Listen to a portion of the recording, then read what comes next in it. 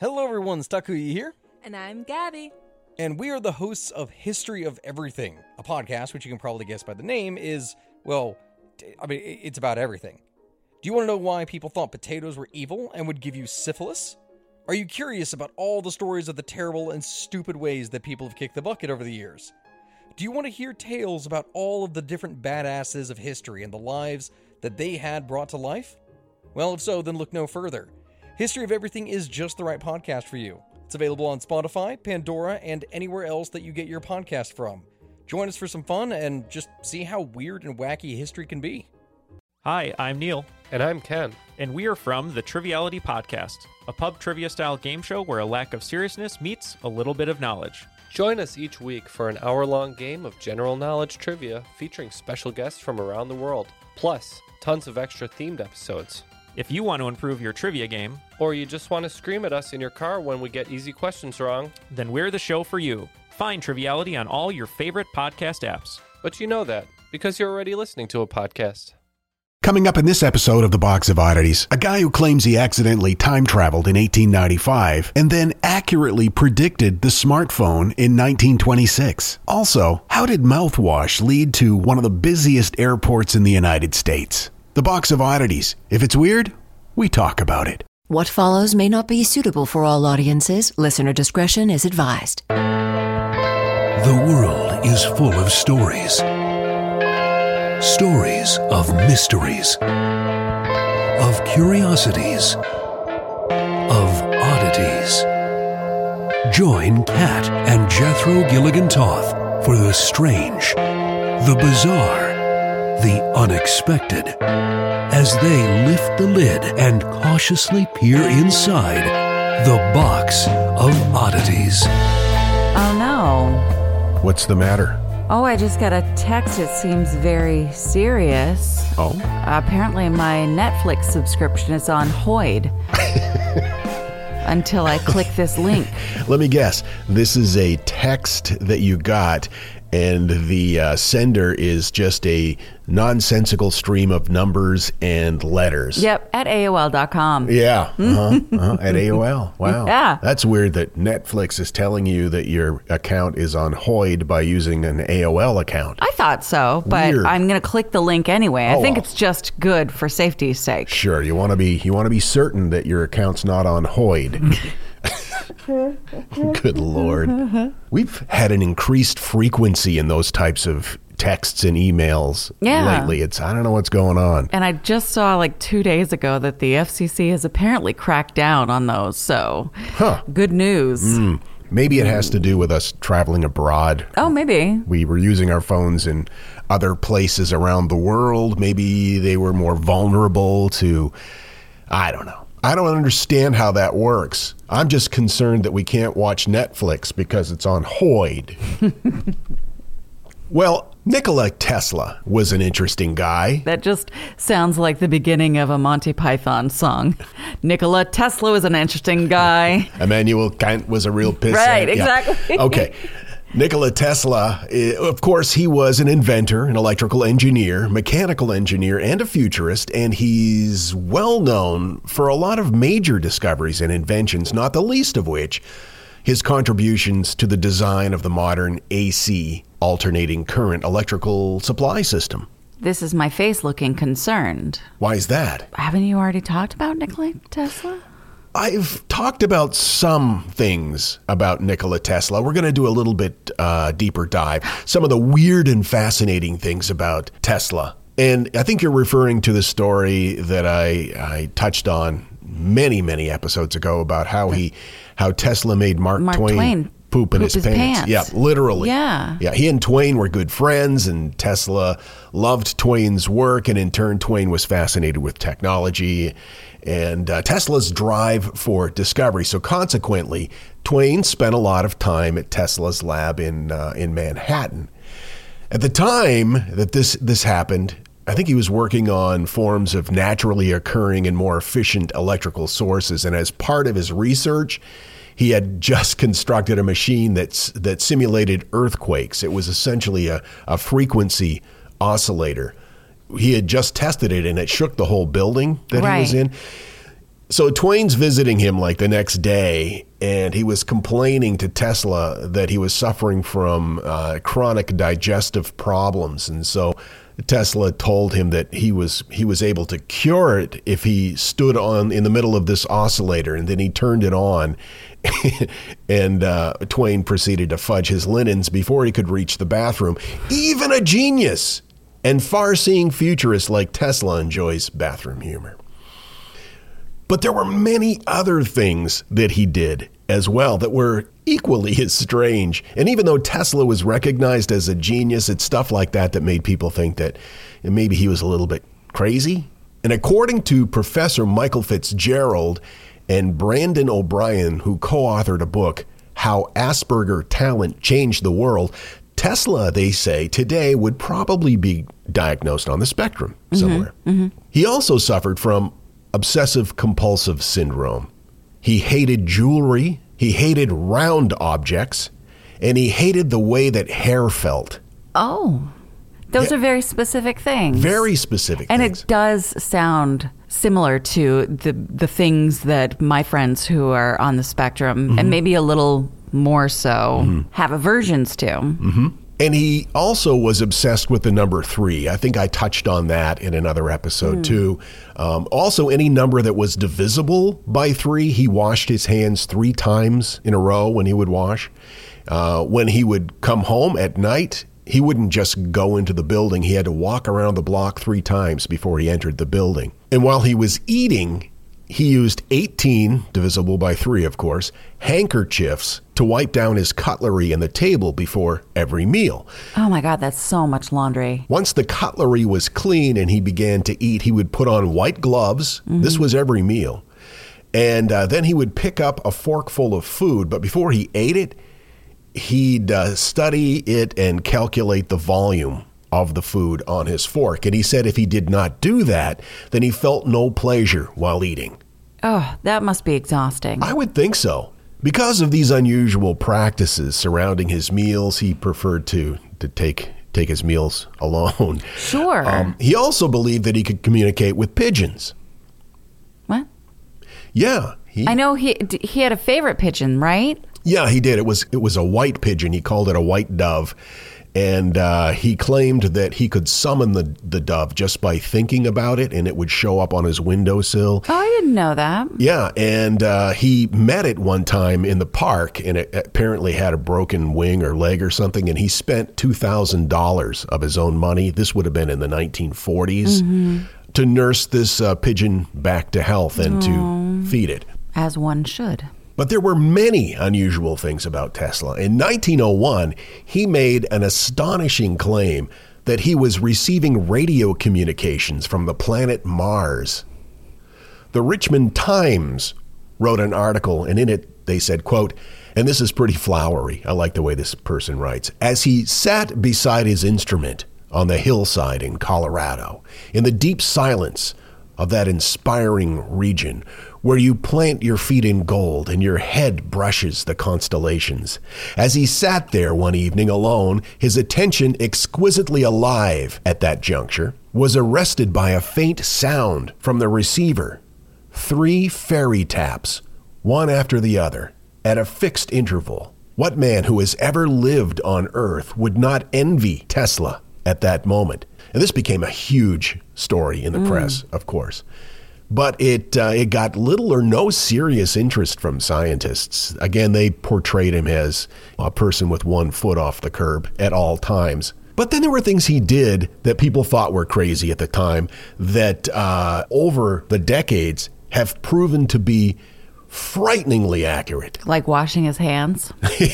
Yes, as it turns out. In an interview with John B. Kennedy, Tesla, who was working on wireless energy at the time, described how one day his invention would help give us long-distance wireless communication. And this was in 1926. He said, quote, when wireless is perfectly applied, the whole Earth will be converted into a huge brain, which in fact it is, all things being particles, real and rhythmical. We shall be able to communicate with one another instantly, irrespective of distance. Not only this, but through television and telephony, we shall see and hear one another as perfectly as though they were face to face, despite intervening distances of thousands of miles. And the instruments through which we shall be able to do this will be amazingly simple compared to our present-day telephone. A man will be able to carry one of these devices in his vest pocket. Clearly, Tesla overestimated the popularity of vests in the future, but he was dead on with the smartphone. Well, you just straight up stole my vest joke. The vest thing? Yeah. Great minds. I heard you say that sentence, and I was like, I'm gonna go for that vest. I'm gonna be like, ha ha, Yeah. ha ha, smart guy, didn't know about vests, right? And then you're all like, clearly he overestimated. You ruined it. He predicted lots of other things, too, that came to be. At the time he predicted them seemed like science fiction. MRI cameras, for one, and also Wi-Fi. And rumor is that he developed what was referred to as a death ray that would potentially, in his words, stop all future wars. And the story goes that after his death, the FBI seized those documents. Of course, they deny those allegations. Of course. It's said that Tesla had a photographic memory and an extremely vivid imagination. As a child, apparently he was prone to nightmares, and so to calm himself down after he would wake up from one of these nightmares, he would use his imagination, and he did it consistently. And I guess it's like using a muscle. The more you use it, the better and the stronger it gets. By the time he was an adult, he could visualize in his mind in 3 dimensions. He could memorize entire books. He could visualize inventions in his mind before they were even created. He called it cerebral engineering. He could see the whole thing in his head completely invented, as if it was projected there from an external source, already created. Wow. He could even run tests in his mind on the devices to see if they worked, and if they didn't, he would just make mental adjustments and test them in his head again until they did. That's incredible. In fact, he visualized his invention of the electric motor while taking a stroll in a park in Budapest. Oh. He was reciting from memory part 1 of Johann Wolfgang von Goethe's Faust, as one does when strolling in a park in Budapest. And suddenly, in his brain, fully formed was the image of a rotating magnetic field that became the electric motor. He stopped his walk and he knelt down on the ground and drew the diagram in the sand. He then went and got some paper and ink and transferred it to paper.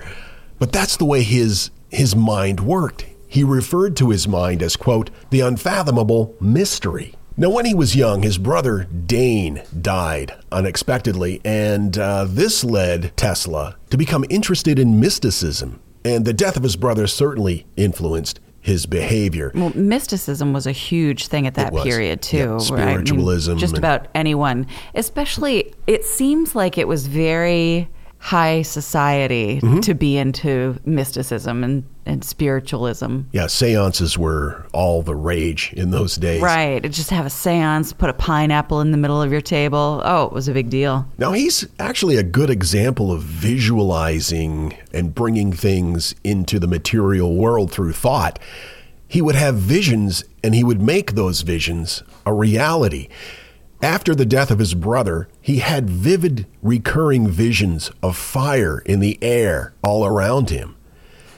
And we've seen the iconic picture of him taken decades later, sitting in a chair with Tesla coils firing lightning bolts all around him. He saw that vision in his head decades before he invented Tesla coils. And then there was this incident. It happened on March 13th, 1895. Where he claims that he accidentally time traveled, as one does. He had just discovered the rotating magnetic field, and he was working on the transformer. This again, 1895. Later that day, a reporter for the New York Herald bumped into him at a restaurant, and Tesla appeared pretty shaken up, frightened, in fact. He claimed to have been hit with 3.5 million volts of electricity. He said, quote, I don't think you'll find me a pleasant companion tonight. The fact is, I almost died today. The spark jumped 3 feet in the air and caught me here on my right shoulder. If my assistant hadn't turned the power off instantly, it could have been the end for me. He then went on to say when the electromagnetic charged resonance made contact with him, he claims that he found himself instantaneously outside of time-space. He said he was able to view not only the present, but the present, the past, and the future all at the same time. Now, we all know the 3 dimensions of space as left, right, up, down, back, and forth. He referred to this as the 3 dimensions of time. Okay. Which I love that idea. How would he even perceive that and know how to relay it to someone? It's a great question. It said he felt that this discovery was so far ahead of its time, at least that of his contemporary society, that they weren't ready for it. And so he didn't pursue it. He thought it would be a danger to society, that they could not handle it. Well, that's very responsible, especially for someone who's so science-minded. Yeah. You know, you just want to see. In fact, he often said he didn't design and create things for money. That was never his goal. His goal was to just discover things. But that's not the only thing that he invented that he said was far too advanced for society at the time. He developed blueprints for a spaceship engine. Ooh. Before his death in 1943. He referred to it as drive space, or the anti-electromagnetic field drive. He said, quote, "The world is not ready for this. It is something far beyond our time, but the laws will prevail, and one day they will be a triumphant success." And it's been said that most of his papers involving those discoveries and others were seized by the government after he died. Okay. And a popular urban legend is that the research and discoveries involving this time travel project or experiment were used by the government in the 40s, in the 1940s, in a project that we now refer to as the Philadelphia experiment. Interesting. And that's a whole other topic that deserves its own episode. I can't believe I haven't done one on that yet. When the U.S. government allegedly, in the process of trying to make a battleship invisible, using electromagnetic warping of space, they sent the SS Philadelphia into the future. Allegedly, that's what happened. Allegedly. And it's interesting that this happened shortly after Tesla passed away, and his papers were allegedly seized. As the saying goes, there is a fine line between genius and insanity. If there ever was an example of that, it would be Nikola Tesla. There's no doubt that the man was a genius, but there's also little doubt that he dealt with some mental health issues. Right. And perhaps that was his superpower. My resource information, Medium Magazine, Wikipedia, Mysteries Unsolved, and Discovery Magazine. Hey there, I'm Dylan Lewis, one of the hosts of Motley Fool Money. Each weekday on Motley Fool Money, we talk through the business news you need to know and the stories moving stocks on Wall Street. On weekends, we dive into the industries shaping tomorrow and host the experts, authors, and executives that understand them. Tune in for insights, a long-term perspective on investing, and of course, stock ideas. Plenty of them. To quote a listener, it pays to listen. Check us out and subscribe wherever you listen to podcasts. Want to learn how you can make smarter decisions with your money? Well, I've got the podcast for you. I'm Sean Piles, and I host NerdWallet's Smart Money Podcast. On our show, we help listeners like you make the most of your finances. I sit down with NerdWallet's team of nerds, personal finance experts in credit cards, banking, investing, and more. We answer your real-world money questions and break down the latest personal finance news. The nerds will give you the clarity you need by cutting through the clutter and misinformation in today's world of personal finance. We don't promote get-rich-quick schemes or hype unrealistic side hustles. Instead, we offer practical knowledge that you can apply in your everyday life. You'll learn about strategies to help you build your wealth, invest wisely, shop for financial products, and plan for major life events. And you'll walk away with the confidence you need to ensure that your money is always working as hard as you are. So turn to the nerds to answer your real-world money questions and get insights that can help you make the smartest financial decisions for your life. Listen to NerdWallet's Smart Money Podcast wherever you get your podcasts. And now, that thing in the middle.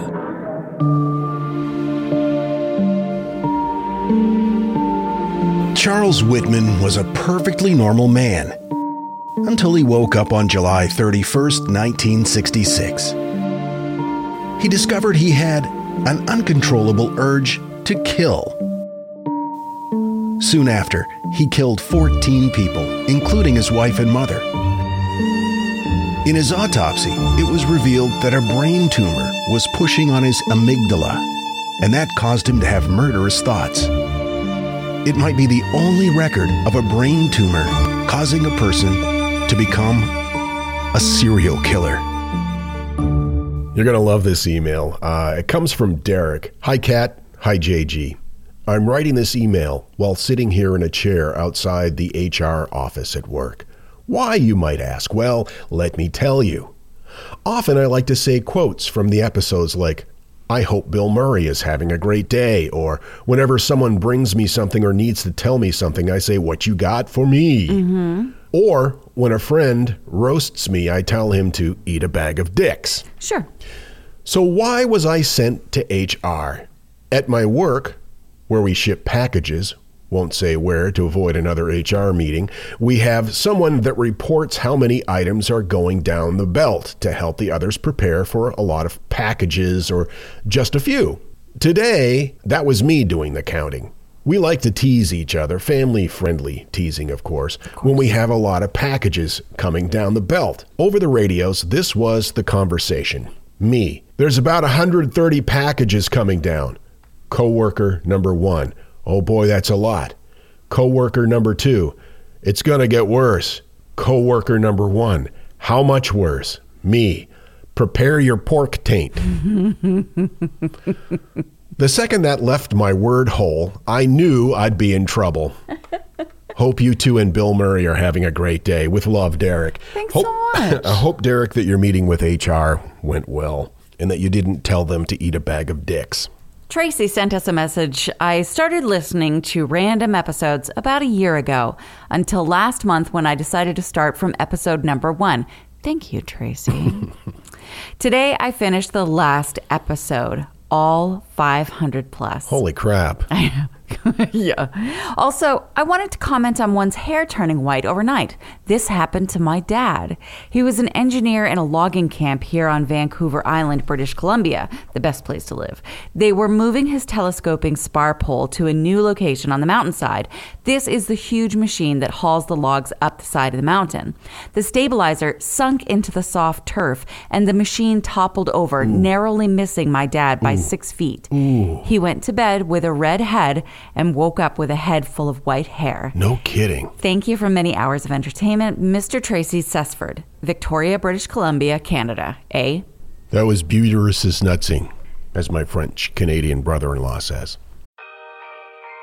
When Johann Rall received the letter on Christmas Day 1776, he put it away to read later. Maybe he thought it was a season's greeting and wanted to save it for the fireside. But what it actually was a warning, delivered to the Hessian colonel, letting him know that General George Washington was crossing the Delaware and would soon attack his forces. The next day, when Rall lost the Battle of Trenton and died from 2 colonial Boxing Day musket balls, the letter was found, unopened, in his vest pocket. As someone with 15,000 unread emails in his inbox, I feel like there's a lesson there. Oh well, this is The Constant, a history of getting things wrong. I'm Mark Chrysler. Every episode, we look at the bad ideas, mistakes, and accidents that misshaped our world. Find us at constantpodcast.com or wherever you get your podcasts.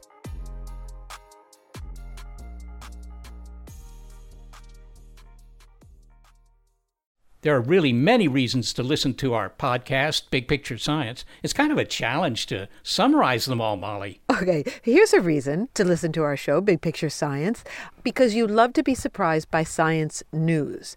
We love to be surprised by science news. So, for instance, I learned on our own show that I had been driving around with precious metals in my truck before it was stolen. That was brought up in our show about precious metals and also rare metals, like most of the things in your catalytic converter. I was surprised to learn that we may begin naming heat waves like we do hurricanes. You know, prepare yourself for heat wave Lucifer. I don't think I can prepare myself for that. Look, we like surprising our listeners. We like surprising ourselves by reporting new developments in science and while asking the big picture questions about why they matter and how they will affect our lives today and in the future. Well, we can't affect lives in the past, right? No, I guess that's a point. So the podcast is called Big Picture Science, and you can hear it wherever you get your podcasts. We are the hosts. Seth is a scientist. I'm a science journalist, and we talk to people smarter than us. We hope you'll take a listen. Do you know who the first president to fly was? First president to fly. I'm going to say Hoover. No, but I bet your second guess would be right. Wilson. No. God damn, I really thought you were going to be Coolidge? I'm very disappointed right now. Teddy Roosevelt. There you go. I thought just because of his nature, you would figure that out. Yeah. But I was going by time frame. Okay, when was air travel more available to people other than the Wright brothers and a few select other inventors? I absolutely understand. It was 1910, and Theodore Roosevelt became the first U.S. president to take to the skies. He was with pilot Arch Hoxsey in Hoxsey's Wright Type AB. They took off from the airport in St. Louis, Missouri, called Kinloch Field. You might not be familiar with that airport, as it expanded years later and was renamed Lambert St. Louis Flying Field. That is really early in the history of aviation. Yeah. That's only 7 years after the Wright brothers' first successful flight in Kitty Hawk. That's incredible. Yeah, and you can just see Teddy Roosevelt being like, Bully! Bully! I'm going to get on this plane. Look at my pants. I'm sporting a pith helmet for no reason at all. I don't know why I envisioned Teddy Roosevelt speaking with a mid-Atlantic accent, but he probably did. I do too, and always wearing a pith helmet. And pants. Yeah, but they're snug through the hips and thighs and only go down to mid-calf, where his boots start. Kind of like a riding outfit. He wears a little bit of a riding pant. Yeah, very equestrian inspired. Yes. Mm-hmm. Where's my mustache cream? Bully! My swimsuit has stripes. And I'm wearing a straw hat. He can't wear a straw hat, Anna. Anyway, so Theodore Roosevelt, he's flying. And as I said, the airport has since changed names, but that's the place where he initially started the flying of presidents was at Kinloch Field. Mm-hmm. Now we're going to zig a little bit, and we're going to talk about Albert Bond Lambert. Albert initially studied at the University of Virginia, and he became president of the family Listerine business in 1896. His father was Joseph, and he created Listerine mouthwash and paid homage to Dr. Joseph Lister, the surgeon that pioneered antiseptic surgical methods, leading to, less people dying from gross shit. And so I think it says that right on his tombstone. That's his epitaph. Right, yeah. So the family's doing pretty well, and Albert had the time to explore some things he was interested in. He played football, and he was a fine golfer. When he was in Paris, he decided he was going to try out for the Olympics. So he did. Bully. Yeah, he competed at the 1900 Summer Olympics in Paris. Wow. And 4 years later, he was part of the American team, which won the silver medal, making Lambert the only golfer to have competed in both Olympic golf tournaments. And, he did pretty well. Yeah, I'd say. Especially considering he was just like, yeah, I'll give this a shot. Albert was also a huge fan of innovation and forward movement in technology. Reading about him, I kind of got like Disney vibes. Okay. He contributed to the Louisiana Purchase Exposition of 1904, informally known as the St. Louis World's Fair. And World's Fairs were all about what was new, what was next, all that business. Very Tesla stuff. In 1906, he became interested in aviation and took ballooning lessons. In 1907, he was one of the founders of the Aero Club of St. Louis. The club used military titles, so Lambert's title was then Major Lambert, which I don't think is fair. Like if I was in a board game club, Does that mean I would then be Colonel Walls? I don't think that's how that works, though there is a Colonel Mustard. Well, people actually use Major as a name. Major Garrett, that news guy, as an example. That's not a military title. It's just his name. Right. Dr. Seuss, his real name was what? Theodore Geisel? Geisel or something. Looked like Giselle. Yeah, something like that. He just changed his professional first name to Doctor. Wasn't a degree he had. Right. Yeah, I understand what you're saying. I don't know. Anyway, eventually, Albert met the Wright brothers and purchased his first airplane from them because he was the heir to Listerine and had money. Then he took flying lessons from Orville Wright because he had real money. And eventually got his pilot's license. He was actually the first person in St. Louis to get his pilot's license. That's amazing. It's so cool. The Listerine guy. Right? Albert became a champion of military preparedness as an officer of the Navy League. He served in the aviation sector of the U.S. Army Signal Corps. And during World War I, the Signal Corps was responsible for communications, and he was an instructor in ballooning and parachuting. So this guy was all over the place. He was like, I'm interested in this and that and this and that. Boop, boop, boop, boop, boop. This is where we get back to Kinloch Field. Kinloch, Missouri. It was a 170-acre field, and it started in 1909 when the Aero Club of St. Louis created a balloon launching base called the Permanent Aviation Field and Dirigible Harbor. It's a fun word. I wish we used it more. Dirigible? Yeah. Now, the club's lease on the land ended in 1912. That's not a thing. In 1912. And the field was closed until June 1920, when a nearby field was leased to the Missouri Aeronautical Society, which named the facility the St. Louis Flying Field. And among the society's leading members was Albert Bond Lambert. Albert worked so hard to promote aviation in St. Louis. So hard, in fact, that in 1923, the field was renamed Lambert St. Louis Flying Field. That was what year? 1923. Wow. So he's still alive and well and was able to enjoy that honor? Yeah. He enjoyed it so much, he bought the field. Oh, he did? Yeah. Okay. For $68,000. Wow. Again, money. He developed the field with runways and hangars because he didn't think that the city's current official airport was good enough. So he was like, all right, you know what? I think I have this vision for an airport and it looks like this. And so I'm just going to make it. In the late 1920s, the airport became the first one with an air traffic control system. It communicated with pilots by way of like waving flags. It wasn't, anything Tesla-esque. And the field was used for hot air balloon ascensions and the first international air meet. It was also where Albert organized the first national balloon race. Now, right around this time, there was another guy who was flying about quite a bit, and his name was Lindbergh. And he was a resident in St. Louis.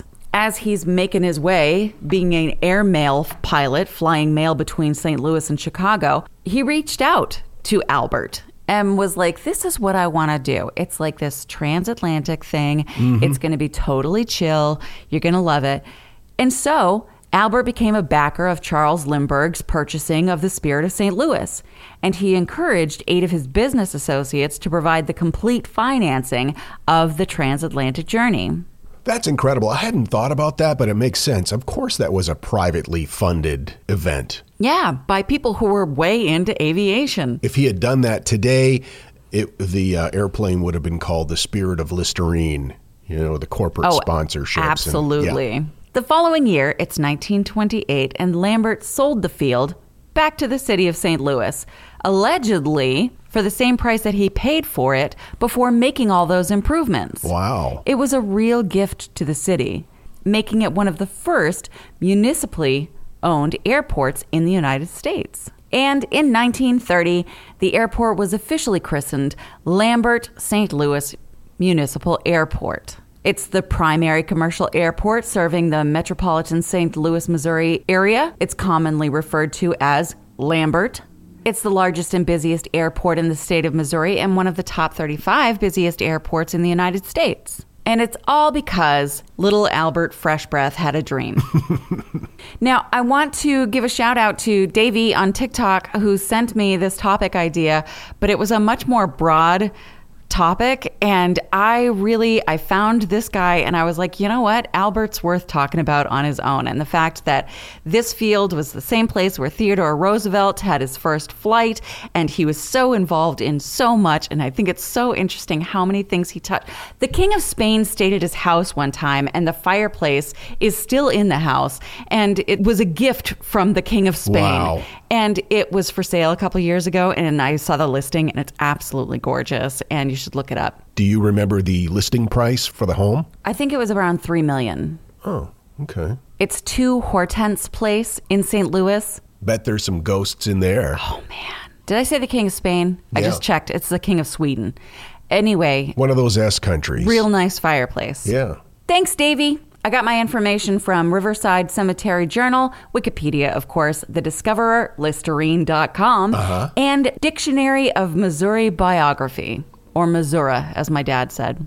As always, we really appreciate you hanging out with us here on the Box of Oddities. Would you maybe do us a favor and share the box with a friend? Tell them about it. Help us grow this podcast. Are you asking people to get their friends into the box? Get your friends into the box. Nice. That's catchy. I like that. Yeah. We'll see you next time. Until then, keep flying that freak flag. Fly it proudly, you beautiful freak. And so, let it be known that the Box of Oddities belongs to you, and its fate is in your hands. The Box of Oddities commits to the telling of stories of the strange, the bizarre, the unexpected. We wish to offer our deeply felt gratitude and appreciation for your patronage. TheBoxOfOddities.com. On Facebook at facebook.com/Box of Oddities Podcast. On Twitter at Box of Oddities. And Instagram at Box of Oddities Podcast. Copyright 2023. All rights reserved.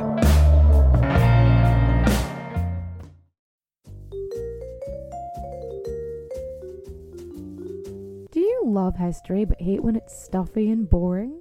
Well, look no further and join me, Katie Charlwood, your friendly neighbourhood social scientist and reader of books, as I delve into unsolved historical mysteries, murders by gaslight, and of course, women who have been misrepresented through all time. On Who Did What Now, the history podcast that's not your history class. Listen wherever you get your podcasts.